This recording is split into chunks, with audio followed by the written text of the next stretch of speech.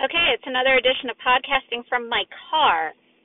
So I'm going to speak up and hope the sound quality is okay. You guys know I never listen to these afterwards because I hate my own voice. Okay, not totally accurate, but pretty much. Like, I would hyper criticize myself and delete half my episodes. So, to make this the odd organic thing that it is, I just don't look.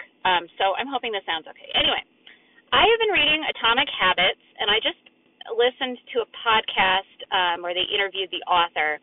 And I'm not done with the book, but I've just really been enjoying some of the thoughts this is giving me about how we actually successfully set new habits, whether that's good habits or breaking bad habits, how we break that chain. And it's actually funny to me because the more I listen to this, the more I'm like, well, it's just like dog training.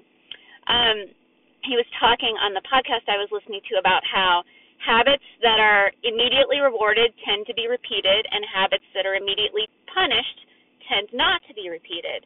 The idea being really how do we set ourselves up for success in terms of building that behavior change, reward ourselves for a habit that we're setting, especially when it's something where the benefits or consequences are more long-term in terms of when they're realized, right? Like going to the gym doesn't necessarily make you skinny in a day or whatever it is you're shooting for, but you have to figure out how to bring that long-term benefit into the near term to make that habit successful.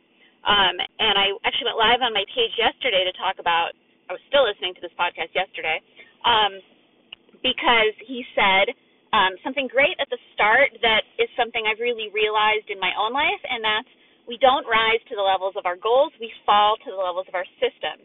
So if we don't put systems in place, like it's great you can set a goal, if you don't put systems in place to get those habits in place or to make the things happen that need to happen to reach your goal, it's not going to happen. I build a variety of systems to get the things I need to, my non-negotiables in a day, whatever those are, that are going to get me to where I want to go.